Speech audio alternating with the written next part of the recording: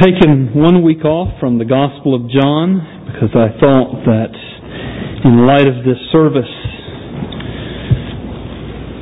I would preach on the subject of why does God allow the persecution of Christians. Let's pray. Father, we ask that you would be with us as we have opened your Word and have read it, as we are gathered in your presence to worship you.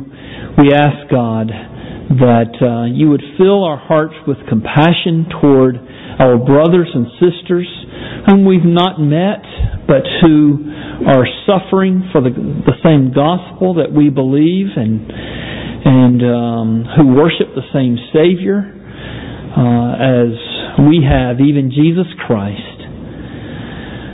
Father, bless them and keep them. We ask in His name. Amen. ISIS executed 12 Christians, including a 12-year-old boy, after they refused to abandon their faith and convert to Islam.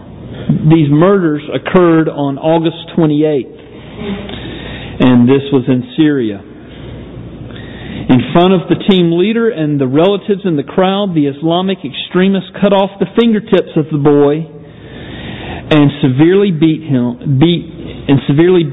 telling his father that they would stop the torture only if he, the father, returned to Islam, revealed the Christian Aid mission. When the team leader refused, relatives said the ISIS militants also tortured and beat him and the 2 other ministry workers. The 3 men and the boy then met their deaths in crucifixion. The boy's father was a ministry team leader who planted 9 churches. One woman allegedly yelled Jesus right before the terrorists beheaded her. Militants took 8 aid workers, 2 of them females, to another village. They proceeded to rape the 2 females before they executed them. The villagers said some were praying in the name of Jesus, others said some were praying the Lord's Prayer, and others said some of them lifted their heads to commend their spirits to Jesus, described one source. One of the women looked up and seemed to be almost smiling as she said Jesus. This account, you've probably read it or heard it. It was in many major newspapers. And then, on October 1st, you remember that there was a shooting out in Oregon. According to reports, Chris Harper Mercer, the alleged Oregon Community College gunman, asked students to stand and state their religion before shooting them. Stacy Boland, identified by CNN as a parent of a wounded student, said the killer asked, "Are you a Christian?" And then Christians were asked to stand, and he said, "Good. Because you're a Christian, you're going to see God in just about 1 second before opening fire." Today is the International Day of Prayer for the Persecuted Church. And one question is hanging out there that's begging for an answer. In fact, I don't think that you'll be able to pray effectively for the persecuted Christians or pray according to God's will for these persecuted Christians until you know the answer to this question. And this question is, why does God allow Christians to be persecuted? If He loves us so much, why does He allow His children to be persecuted? Surely He's not putting His children through persecution just to make them squirm. He doesn't want to just make us miserable, does He? And certainly God is not on a power trip just to make us know that He is the one in charge. Well, if those reasons are not the reasons why God allows His children to be persecuted, maybe God doesn't have anything to do with our persecution. Maybe it's just the sinful hatred of mankind as it is expressed toward Christians because they hate God so much. But it can't be that, because the Bible clearly says that God ordains the persecution of His children. Listen to the Scriptures.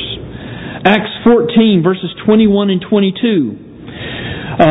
When Paul and Barnabas had preached the gospel to that city and had made many disciples, they returned to Lystra and to Iconium and to Antioch, strengthening the souls of the disciples, encouraging them to continue in the faith, and saying that through many tribulations we must enter into the kingdom of God.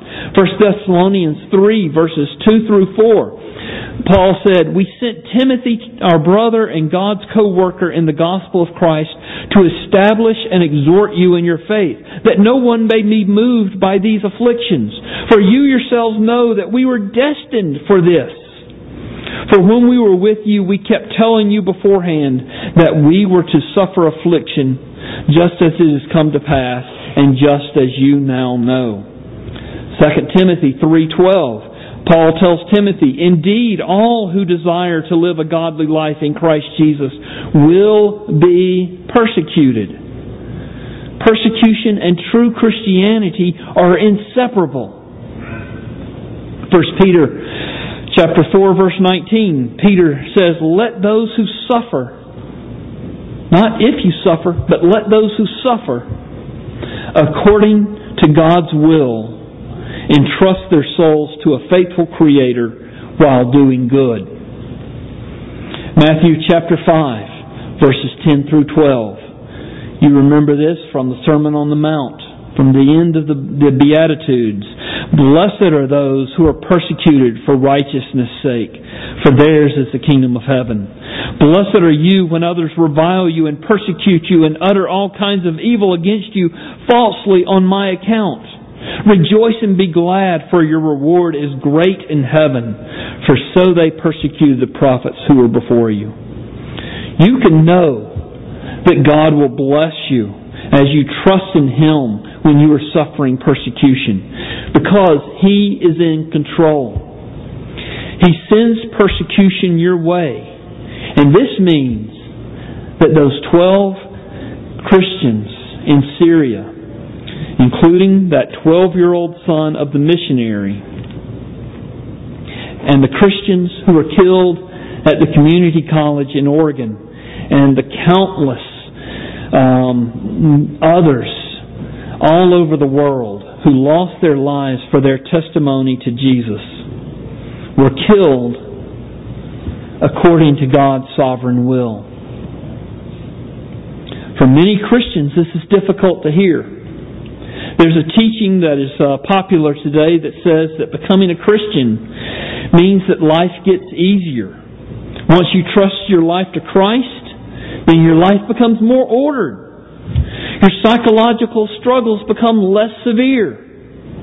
Your life becomes happier. To hear the Christian life leads to suffering, to tribulation, and to persecution seems like heresy in the light of such teaching. But the Apostle Paul embraced the suffering that God sent his way, whether it was at the hands of men or not. If he got sick, he rejoiced in God. If he was shipwrecked, he rejoiced in God. If he was persecuted, he rejoiced in God. Romans 5 verses 3 through 5 says, "We rejoice in our sufferings, knowing that suffering produces endurance, and endurance produces character, and character produces hope. And hope does not disappoint us, because God has poured out His Holy Spirit into our hearts." There's this idea in the minds of many Christians that God will not let anything bad happen to them. If something does happen that's bad, well, then they must have been unfaithful in some way or another. This is a symptom of immature faith if you are thinking along these lines. And there are many Christians with immature faith. Mark DeVries, the author of the book Family-Based Youth Ministry, has a little chart that might help us. And he has a column of childhood faith, and then he has a column of more mature adult faith. So childhood faith would be good Christians don't have pain or disappointment. Mature adult faith, biblical faith, God uses our pain and disappointment to make us more like Jesus. Childhood faith says God helps those who help themselves. Mature adult biblical faith, God helps those who admit their own helplessness. Childhood faith says God wants us to be happy. Mature adult biblical faith says God wants to make us into the image of Jesus. Childhood faith says faith will help us always explain what God is doing. In other words, things will always work out. Mature adult biblical faith says faith helps us to stand up under God's sovereignty even when we have no idea what God is doing. Childhood faith says the closer we get to God, the more perfect we become. Mature adult biblical faith says the closer we get to God, the more we become aware of our own sinfulness. Mature Christians have answers, the childhood faith tells us. Mature adult biblical faith. Mature Christians can wrestle honestly with tough questions because we trust that God has the answers. Childhood faith says good Christians are always strong. Mature adult faith says our strength is in admitting our weakness. Childhood faith says we go to church because our friends are there, we have great leaders, we get something out of it. Mature adult biblical faith, we go to church because we belong to the body of Christ. So I hope that I've established the truthfulness of the fact that God sends persecution to His children. But the question as to why God sends persecution to His children remains unanswered. So let's look at 2 Corinthians 4 for the answer. And let me say right from the onset that we won't know every reason why God sends persecution our way. Even Paul did not know every reason for why he was suffering persecution. So you look at verse 8. At the very end of verse 8, he says, we are perplexed, but not driven to despair. In other words, Paul was perplexed. He didn't have all the answers, but it did not hinder his faith. The issue Paul is addressing here in 1 Corinthians 4 is there were false apostles who were moving in and among the churches. When the church was established, then these false prophets would move in and try and subvert the gospel. They would try and undermine the true apostles. In Paul's case, they would point to his weaknesses, and Paul had many weaknesses. His health was not really very good. He was not a very good public speaker. He tells us in chapter 1. And apparently he had eye sores that made him unpleasant to look at. Apparently his eyes were running a good bit. And on top of that, the false apostles, they were able to come in and they were able to make converts of these people that Paul was unable to reach. The reason they were able to reach these people is these false apostles were preaching a man-centered gospel, and they were offering these things to people that the gospel would not offer to them. And so they were preaching a different gospel to get conversions. And so this is what's happening. This is the background for a lot of 2 Corinthians. So listen to verses 1 through 6 with this perspective. Because I imagine if you're like me, you read this and you say, what is he saying here? But with this perspective, you'll see it begins to make sense. So verses 1 through 6, Paul says, therefore, having this ministry by the mercy of God, we do not lose heart. But we have renounced disgraceful, underhanded ways. We refuse to practice cunning or to tamper with God's word.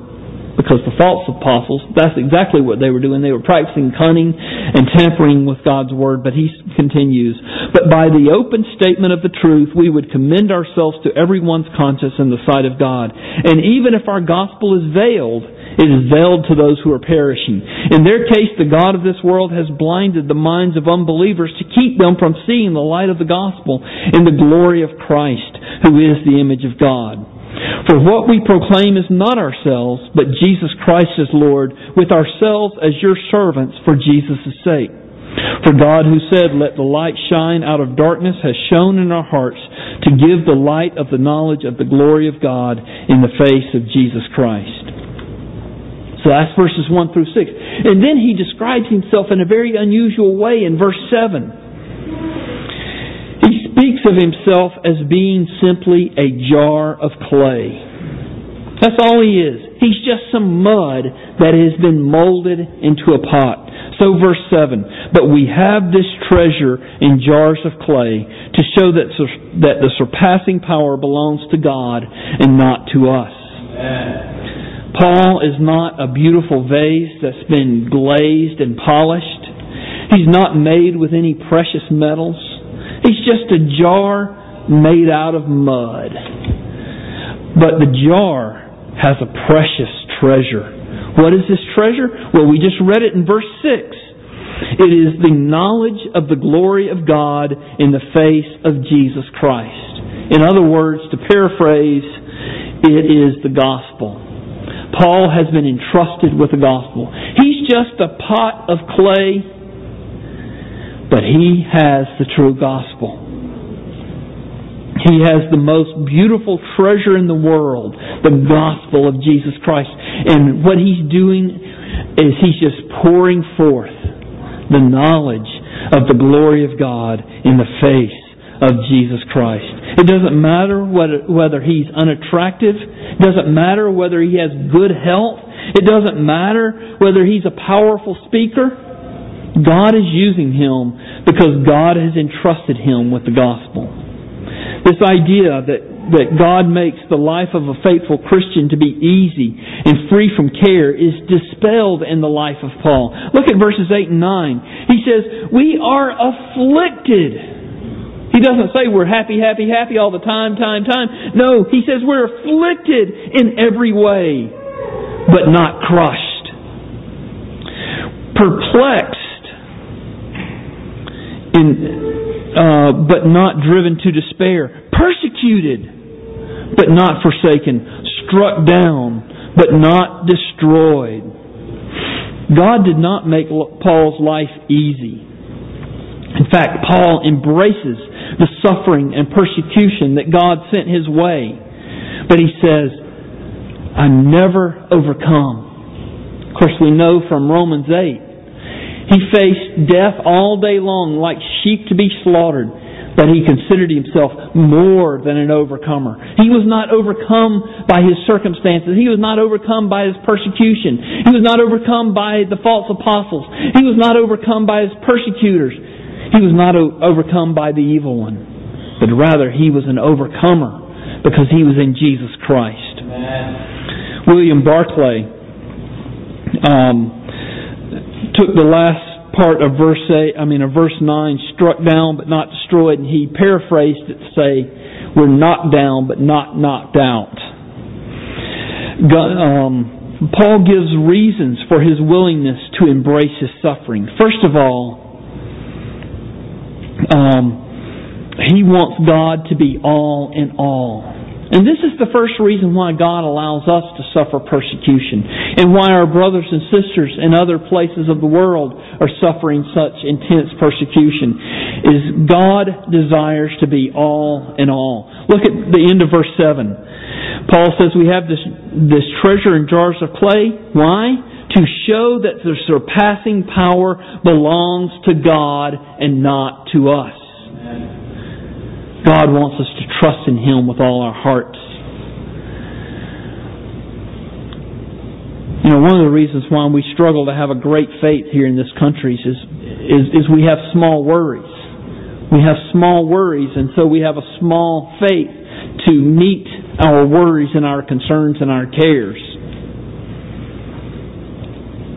But those Christians over in Syria, over in Egypt, over in China,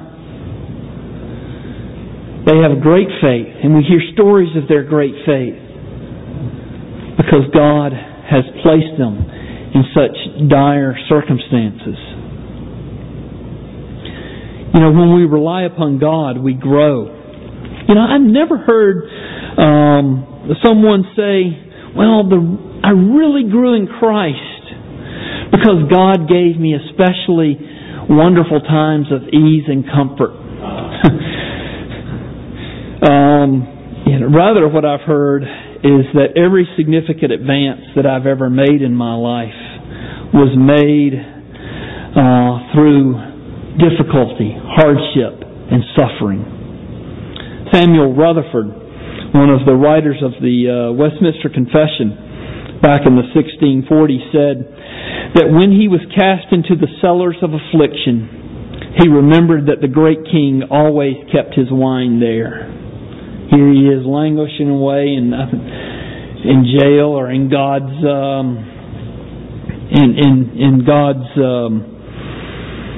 cellar, and he says that's where the good wine is kept.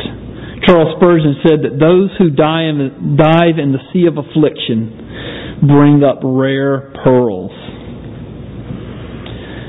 God is so desirous that His people trust in Him wholeheartedly, that He is willing to send them into suffering. Listen to Paul in 2 Corinthians chapter 1, verses 8 and 9. Paul says, "For we do not want you to be unaware, brothers, of the affliction we experienced in Asia. For we were so utterly burdened beyond our strength that we despaired of life itself. Indeed, we felt that we had received the sentence of death. But that was to make us rely not on ourselves, but on God who raises the dead." If Paul had to be sent into affliction in order to teach him not to rely on himself, but to rely on God, what about you?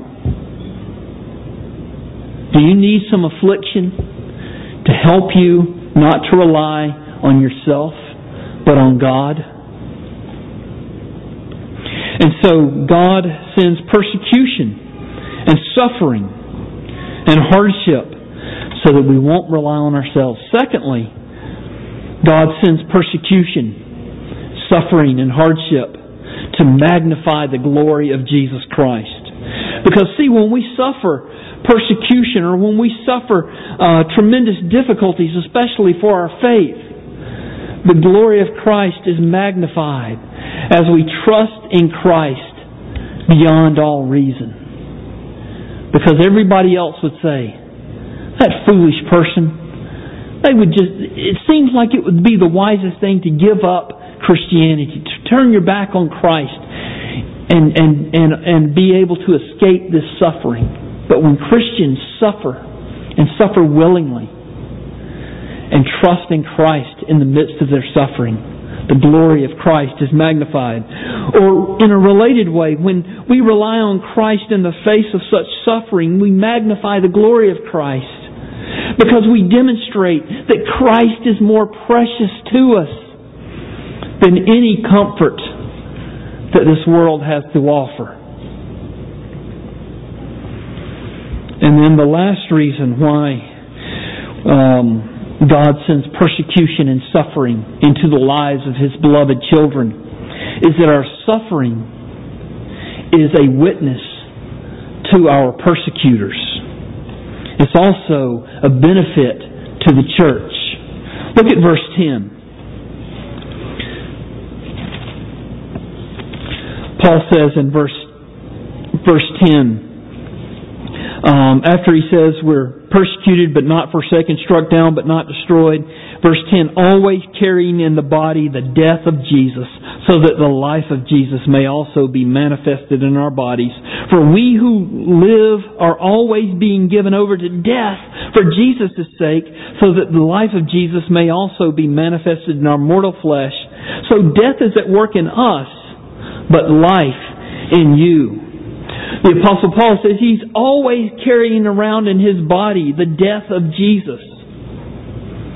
What does he mean by that? He's always carrying around the death of Jesus in his body. Well, what he means is, as it says in Matthew 16, verses 24 and 25, Jesus said, told His disciples, if anyone would come after me, let him deny himself and take up his cross and follow me. For whoever would save his life will lose it, but whoever loses his life for my sake will find it.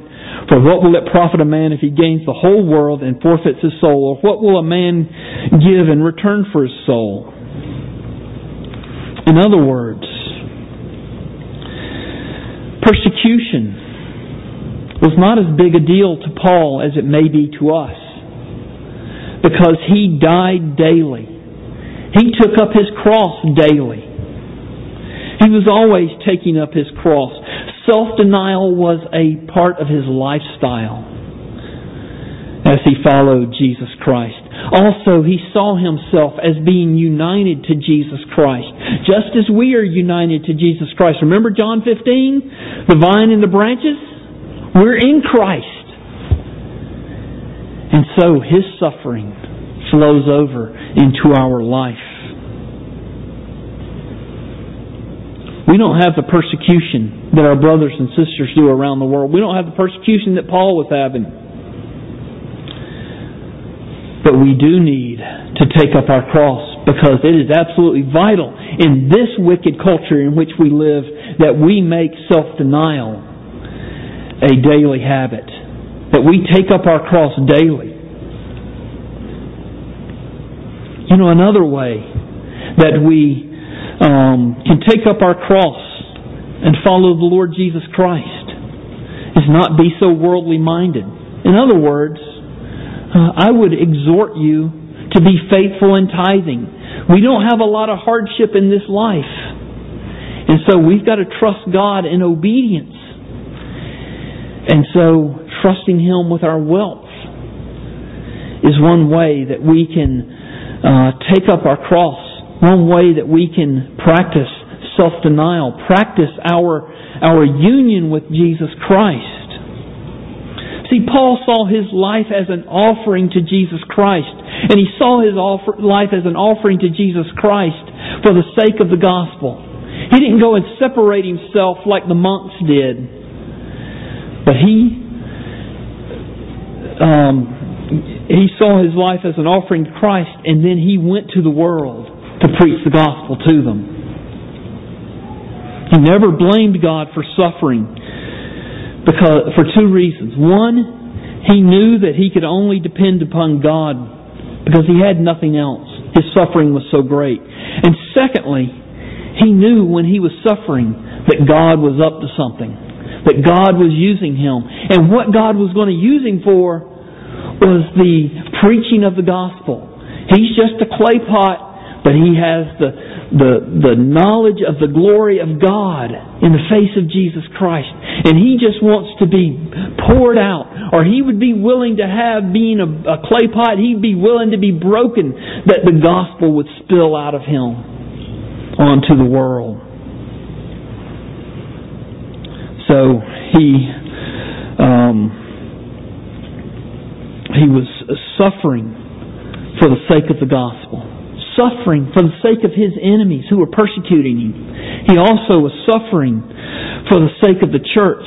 So he says again, verse 12, so death is at work in us, but life in you. His suffering was for the sake of others.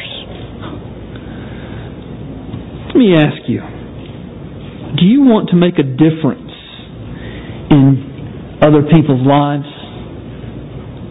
Are you willing to suffer?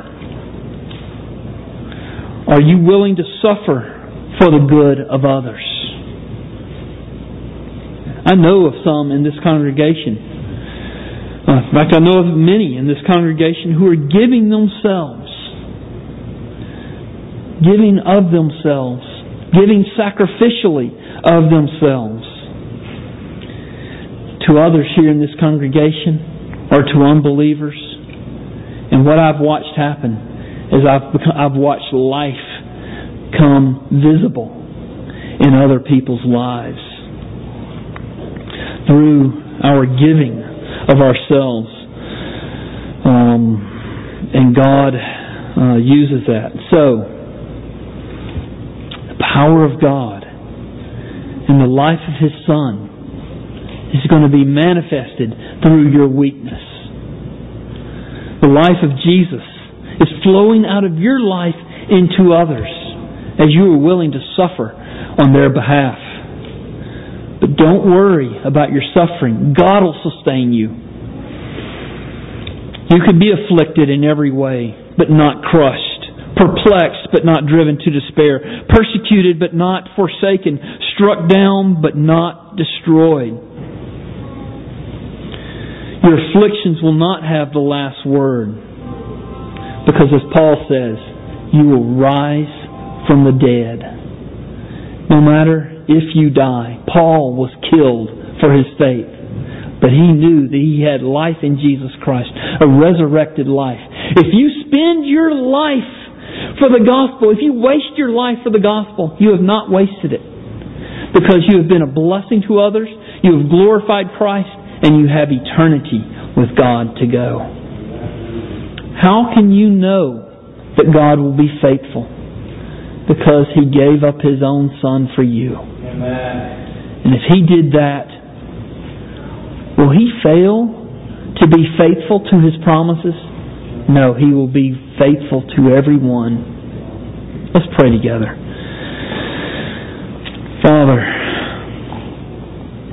I know that there are many people here who maybe are not going through persecution per se, but are going through struggles and pressures.